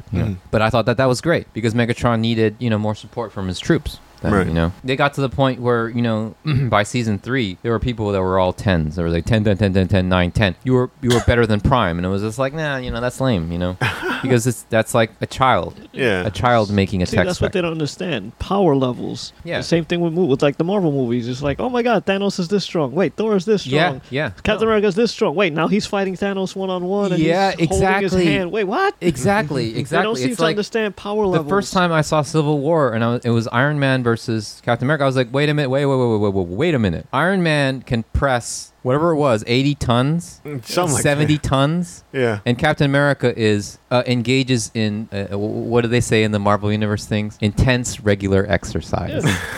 Intense regular exercise. Right. He didn't even have super strength back then, in the comics. Right. He was just hardcore dude with intense regular exercise and a shield. Mm-hmm. That's what made him even more badass. Right. But now he's fighting Thanos. It's like, all right, whatever. He's like fighting Not Iron to Man. take I was like, not to yeah, take okay. away from Endgame when he picked up the hammer and then kicked ass. That was fucking awesome. That was awesome, and that's because it's like I know the general lay of the land in MCU. I'm like, okay, Captain America can go toe to toe with full armor Iron Man, full power, full armor Iron Man. Okay, they're going with something different. That's cool. The movies are great. Everybody loves them. I got nothing to say about the movies. That's I just won't my trash talk the issue movies. with Please hire with me. movies and other stuff is the power levels because Yeah, because with some they give you characters, some they could be characters that over are in a few this. minutes if you left them there. Milliseconds. Yeah. yeah, milliseconds. So Yeah. So you had to make up an excuse to put Captain Marvel. Oh, I have to go watch these other 1,000 planets. I'll see you in about 2.5 hours when the final battle shows. Yeah. Call me when you really need me. yeah, exactly, kind of Yeah. thing, right? I'm they gonna be don't. making And the my first thing she sequel. does I'll when be she back shows later. up Is shoot down the enemy ship. Yeah, the entire ship. Yep. Yeah. Well, that's what makes it hard for writers, right? When you have like these OP characters, you don't know. It's hard to write for an OP character because, like, what are you going to do with them? You got to put them in a challenging situation, or Yeah, an impossible yeah. situation where they can't use what makes them their power. You know what I Yeah, mean? So they have to. that's do the something else. tough part is that most sequels they go by that progression. Whether in the second movie, kind of like the old Superman movie, where it's like, okay, yeah, Superman's badass, but second movie you got to take away his powers for like Yeah. most of the movie, you know? Right. Well, Superman's really difficult to write for because again, Yeah. he's Superman. He can do like everything. Yep. And he's gonna need a villain that can challenge him. Lex Luthor's a good villain because he doesn't challenge him, physically. He challenges him mentally. Right. With the intellect. Same thing with Batman. Some of Batman's enemies, I mean, pretty much you could just shoot them, throw a rock at them, whatever. Rock out. Yeah. But it's yeah. those that like the Riddler. The Riddler challenges him, Yeah. with his, thoughts, mentals, puzzles. The Joker's just all over the place. He's crazy, but he's smart. He's intelligent. He's genius level. So one of the things I wanted to mention, going back to the Transformer thing here, is Oh yeah. why I am a huge fan of Transformers. Stan. Yeah. No, really? We have only All heard right, this yeah. 13, 14 Here's million Lay it on times. us. He didn't know. He doesn't know. I am such a huge fan Yeah. of Transformers, specifically Optimus Prime is my hero. Cool. My son is named Orion Pax in real life. That's his No way. genuine name. Yeah. Yeah, he tricked his wife into making that happen. That's insane. My son's name is you have- Orion Pax. First name is different, but his middle name is Orion Pax. And what was the deception? Well, he basically The wifely he deception. went. I mean, his wife Jen knows how big he is in Transformers, obviously, but she's not as educated in the lore as he is. So he went to her they're discussing baby names. He went to her and said, "What do you think of Orion Pax?" And she said, "Oh, that's a beautiful name. I love that name." Not having a clue what the origin is. Oh, to give a little bit more context behind it is because she likes the constellations as well, and I kind of pitched it as Orion as the Orion belt Got in it. the sky. Got it. But what But- about PAX? Pax is because I like the name Pax too because my middle name is Alexander, where Alex. A lot of people know me as Al. I always wanted my first son or any sons that I might have in the future have an X in their name, somewhere in their name. So I like Pax and You also Pax like the X-Men. Why don't you call him Xavier? because my nephew is named Xavier from my sister. Yeah, but his is a Z, not an X. No, it's an X. Oh, they made an X. Xavier, yeah, but they call him Xavier. But Pax is Latin for peace. Oh. Orion is Greek for warrior. So if you put it together, it's warrior of peace, which is what Oh. Isn't that an Optimus. paradox What, or a what contradiction? Optimus kind of.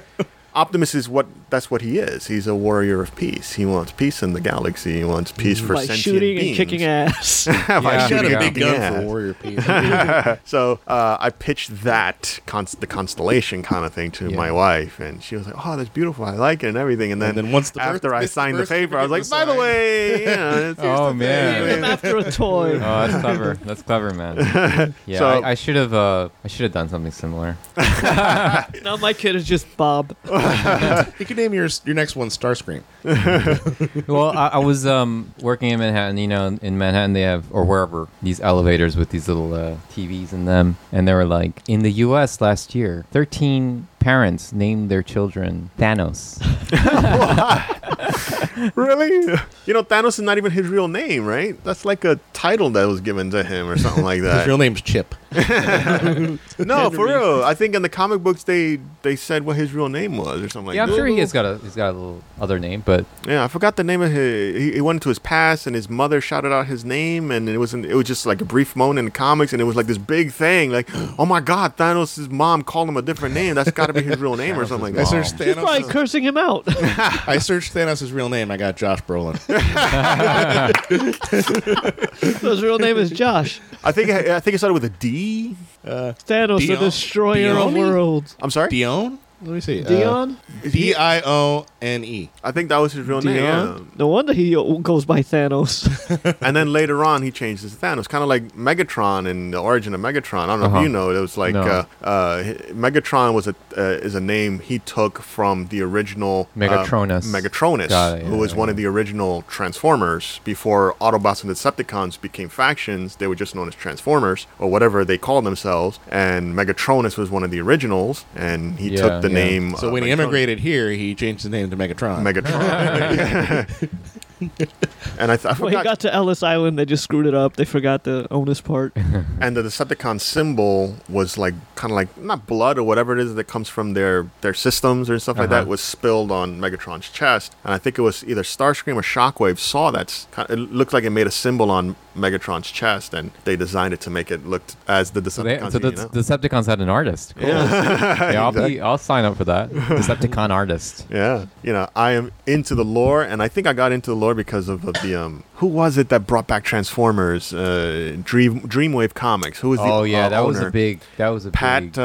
Pat Lee. Was Pat his Lee. name? Yeah. He was a young kid at the time. Created Oh, Dreamwave. amazing story. art. He was the one who brought Transformers back Yep. into the mainstream. Yep. He got the license. Yeah. And I do know a sort of backstory that when Bill Jemas, Mhm. my boss, was running Marvel, Mhm. he turned down the Transformers license from Hasbro. Really? And then it went, because, it could have come to Marvel at that point. Well, it could have come back because they did have it at one point. I think. Yeah. He turned it down.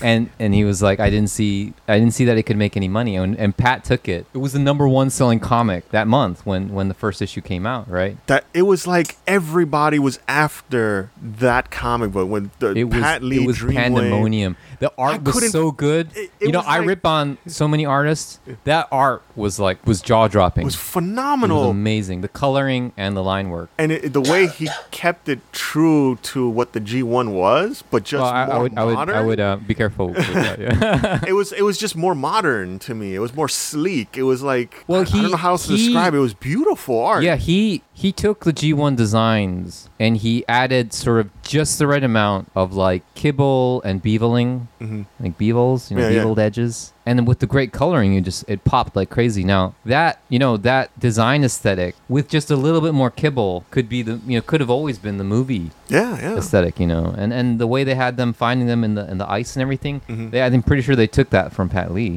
Yeah. in the movies.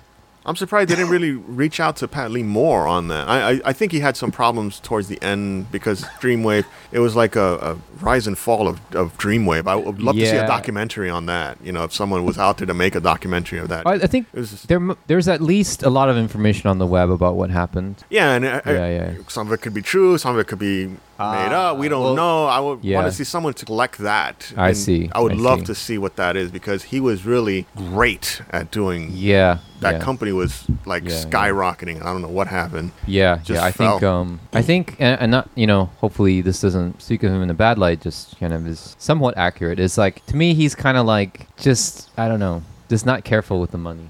That was my sense of the Yeah. whole issue. Mhm. The money got out of his hands, and he got a little bit too much into the lavish lifestyle and everything. Because if you have a best-selling comic book at the time, like some of the early Image comic, you could make $200,000 on one book, 1 month. That's crazy. You could make a $200,000. No. I'm sorry. So let me put it this way: the artist on the book could make $200,000. Just the artist. So don't even want to know what the publisher is making. You know what I mean? It's just Right. like that was a story that I heard from Jay Lee when he was working for Image on Hellshock or whatever he was working on. Hellshock was another beautiful He one. kind of spilled the beans that he could make more on one issue of Hellshock than he could in 10 years at Marvel. Jesus Christ. So that's what they were paying Marvel artists at the time. And then Marvel artists started to jump ship, right? Mm-hmm. And then Marvel sent an email to all of their artists and creators and said, if you even email Image, you're fired. Jesus Christ, yeah. So, but that shook up the industry. That was how much Image was paying their artists. That You know, is not amazing. even the Spawns and the Youngbloods and the Savage. I don't know. Savage Dragon probably never made that much. Just kidding. Sorry, Eric. You know, I was a big fan of your art for a while. Yeah, But no, actually, I was the biggest fan of your Spider-Man art. But We'll keep that. no, it's fine. He doesn't care. He doesn't give a shit. Yeah, $200,000. Jay Lee made $200,000 on one issue of Hellshock. That is crazy. I So Pat collected Lee was Hellshock. swimming in dough. Yeah. Swimming in dough. And then when he started releasing like 4 or 5 different Transformers comics and all the other Dreamwave stuff that they were doing, and they were shipping late, and it was just like kind of like the Image story. Yeah, you yeah. know? But But without. Image, it was still able to hold on, though. I mean, Yeah. Image was able to hold on. Image probably had, the right people helping out. they But, pivoted. They went a But if new you imagine direction. just, Pat Lee with possibly his shady accountant, Right.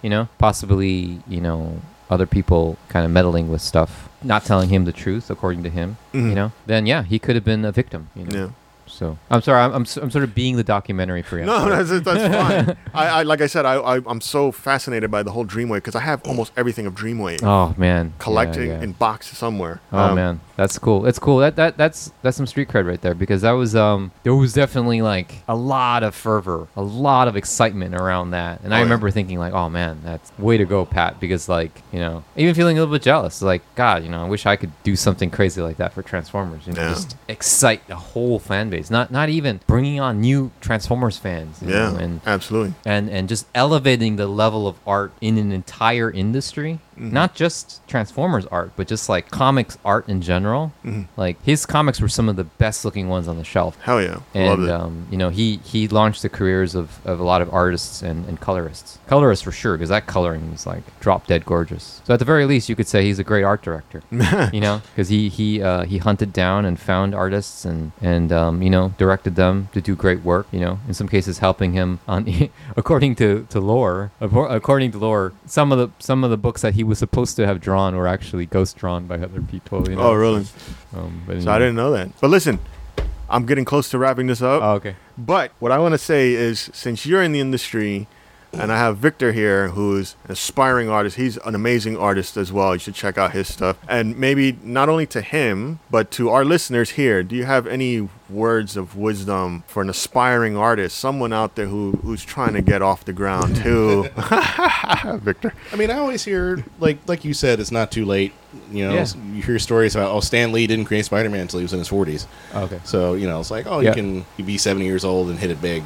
So, What could you share? What nugget can you give our listeners and aspiring artists out there? To, just get started and get it off the ground. Okay, I could go in a million different directions and probably spend like an hour talking about this. But could you kind of direct me along a certain, like specifically like if there's a bit of advice that you're looking for, or like what's something a little bit more specific in terms of like, is it creating an indie comic? Is it, breaking in as a storyboard artist? Is it, what skills do you need? Like what tools do you use? It's like, there's a lot of different angles I could go about this, but like, do you want to frame it specifically?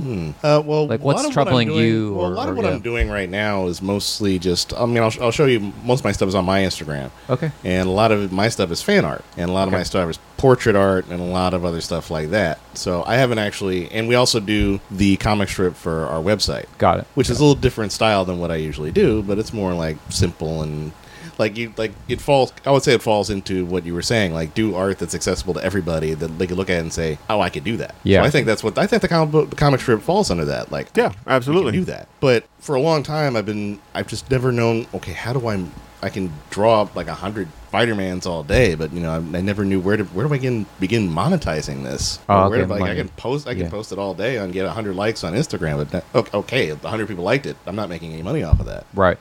And I always heard like breaking into comics was just like the hardest thing in the world to do. It is. Yeah. And a lot of I had, like, when I was going to school, I had a lot of people who had aspirations to do that. I think some of them were pretty successful, others not so much. Okay. And I don't know, I just never really knew quite how to get started. Or is it like throwing your money into a table and hoping for the best like you did? Right, You know? right. Or is there like different ways to go about it? I mean, I'm not really being clear, but No. I hear you. So, but is it sort of money related then? Yeah, I think so. Okay. So specifically for comic drawing, are you interested in storytelling in the comic book style, like drawing comic art, I should say?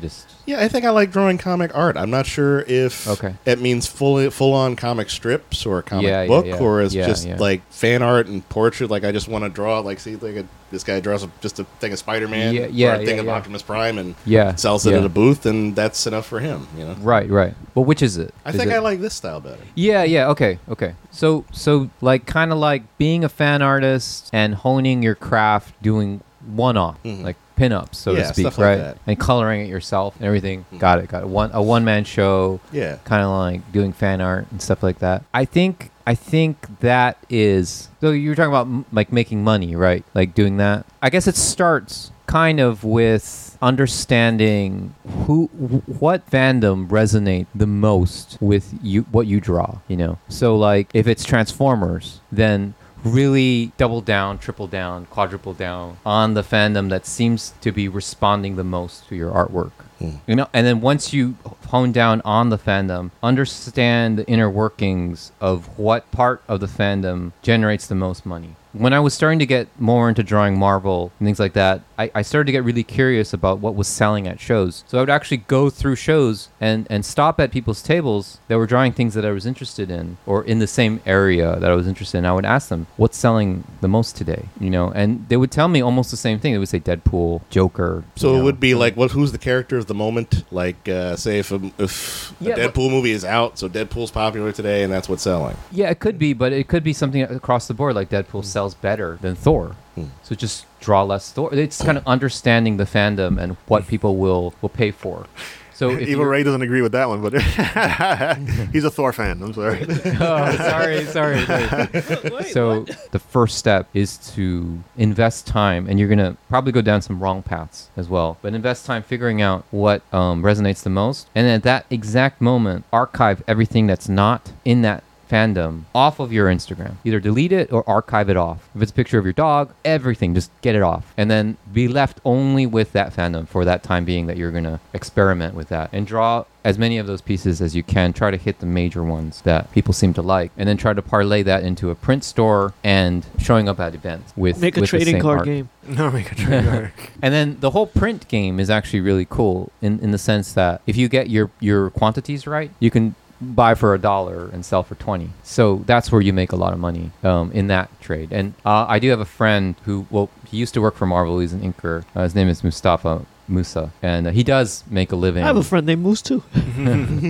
He lives off of, going to cons and working for, comic companies on the side, inking and stuff like that. But yeah, it can definitely be done. Even if you don't want to invest the time in the coloring, there are colorists out there who will color for the right to sell the print at their table. So if you just bang out the pencils or the inks, then the person will be willing to color it for free. And then I'll sell mine, you sell yours. You sell yours, and we go our separate ways. We keep all the money we make off of the art, So that's another cool arrangement you can find. So making friends with some colorists out there. I guess that's the tip of the iceberg for that, And I would say that for the long term, it's a good thing to be working on pinups. It didn't used to be because it was, when I was aspiring to be a comic book artist, they frowned upon people who could, quote unquote, only draw pinup. But I ended up taking that too seriously because if I had kept drawing pinup, I could be selling 200 prints a show. That's $4,000. I could be doing comic covers for Marvel now. If I really practiced it, a comic cover for Marvel could run $2,000. One picture, $2,000, or more. I'm having a lot of trouble remembering names today. Yeah, exactly. But if you're any of the big artists, you're not only on retainer. They're paying you just to be on retainer, contracted exclusively to work on Marvel covers. They'll pay you $5,000 a cover. So there's something to look forward to as well. Granted, it's really hard to get on that list of cover artists, but you could be a cover artist for example, for Upshot, and we only pay whatever the case may be, $1,000 or something, you know? So that's something to look forward if you hone your craft and you get it to a certain look. You know, drawing fandom pinups is one thing, and drawing comic book covers is kind of another thing. But, well, they're different camp in that sense. But one thing I say across the board that if you get really good at incorporating into your pinup art will really help your sales is if you study movie posters. Because that movie posters have incorporated into them an immense amount of art direction, an immense amount of composition, and some of the best artists ever. Like you have the history. You're talking about vintage movie posters. Everything, even current. Because a lot of current ones these days, a lot of it is Photoshop. It is I Photoshop. think the last one I really saw was like some of the more recent Star Wars posters. But don't discount it because there's still, even though the technical quality isn't there, even though they didn't hire an artist, there's still the art direction and the composition built into it and the color scheme. So the color scheme is really important because the color scheme a lot of times is what sells the idea of the picture. So like if you're doing an Optimus Prime and you want to create the feeling of a hero, so to speak, then you might want to just take a look at a Superman poster. You know, is Optimus Prime Superman, you know? Is he Abraham Lincoln, you know? So if he's Abraham Lincoln, then let's go look at the Abraham Lincoln Spielberg movie. Look at all the posters and see how they composed it, you know? Is it a really tall guy silhouetted with a big top hat? Fine. Do the same thing with Optimus, but make Optimus Optimus. What makes Optimus Optimus? It might be the two squares, you know? It might be the pipe stacks on it. As long as you can see that, then you can ape the Abraham Lincoln poster because they've already thought about how do you make someone look like a tall person that you want to respect, you know? The Superman angle. A superhero with just immense power, you know? What color do they use? What lighting? Where is the sun coming from, you know? You know what I mean? It's like Right. It's like using that larger base of knowledge, understanding of color, understanding of positioning, understanding pose, understanding all of that, and incorporating that into your art. People will know right away, and they won't even know why they know, but they'll see that and be like, "Well, I really like that. I don't even know why." It's kind of like what you said. It's like I don't even know why art, I like it. but I like it. Yeah, Exactly. It's because our minds are so complex that we can, you know, like digital, like Terminator, Right. like parse it based on color, pose, composition, clouds, buildings, and all that. It's like, and within like 3 seconds, we know we want it. That's what you're tapping into when you study movie posters. See, Excellent stuff. I like Abraham Lincoln, you know, from a historical standpoint. He's like a hero and stuff. I didn't know he fought Decepticons now. So, you know, his level just went like up. Well, Stan, we're going to have to cut it here, but I am so happy that you showed up. You just promote again AWA. You're working for, you're going to produce, what is this, Upshot? Upshot. They're going to come out with a bunch of comic books. You're the art director for it. Spring 2020. Spring of 2020. Is there anything else that you want to shout out for before Abraham Lincoln, Decepticon hunter. Man. Coming soon. Man. Coming soon. Lincoln Prime. Anything else that you want to shout out before we? I would just say find me on social media. I'm kind of big on Instagram right now. It's my flavor of the year or whatever. So yeah, Artist Stan on Instagram. I'm also on Twitter, Facebook, and what's the other one? DeviantArt. And DeviantArt. You'll be here next time, right? Yeah, I'll be back. If you guys want me back, man, I'll show I'd up. love to have you back. course. Love that. So you could talk more. Maybe when this is actually selling off when all your comics are selling off the shelves Sure, there, you sure. can come back and be Yeah, like, yeah. Give us a heads up, like right before it hits the shelves, we could talk about some of the issues. How about that are this? I'll make it dropping. worth your while. I'll bring in a bunch of sample copies. Oh, yes, Nice. Thank you. several stuff. copies, buddy. Free Woo. stuff. All signed by me. Yes. Yay. Even though I didn't draw anything, I didn't write anything. That, you know. This one, Fight Girls, caught my eye. It's a really interesting Fight Girls story. looks good. Yeah, we gotta Archangel definitely 8 do that. also looked good. Oh, cool. Thanks, guys. Thanks, guys. So yeah, what yeah. else? we're One other thing I we're was looking hyped. at. We are definitely hyped to see what these comics Was it are. Year Zero? Year to Zero get us also back- looked good to me. To get back Cool, into the cool. comic, because we've been out of the comic game for a little bit. We want to get back in. A lot of these things, to these guys' points over here, Pickle Vic and Evil Ray, they love the comics. They're Cool. interested in some of these things. You can bring us Definitely. some swag. That'll be excellent. For sure. Yes. Yeah. T-shirts. Yeah. And maybe in the future, I would love to see a collaboration between Stan and Victor to create Sure. a comic strip for us. Grayscales. One little comic strip. Yeah. One little comic strip. One little episode. How that we about I have for us. launch the Hasbro strip on your Hey, Yeah, sure, that'd be sure. That's the kind of publicity I IQ want. Yes. drop 50 points. Victor, Yeah. should I mention the website? If you want, go ahead. So you can find us and all our content on nerdspork.com. Yes, I said nerdspork.com. Victor. I'm not yelling it. My throat hurts. Yeah, Jarrell normally yells it out. Yeah. Nerdspork.com. So you can find us on Instagram and Twitters at Nerdspork. I am one of your hosts. This is Al. Evil Ray. Pickle Vic. Stan. Dan Cho, the man, soon to be legend in the comic industry. He's already a legend. What are you talking about? Soon to be. He's already the man right now. There's He's only gonna- one Stan the man. He's cool.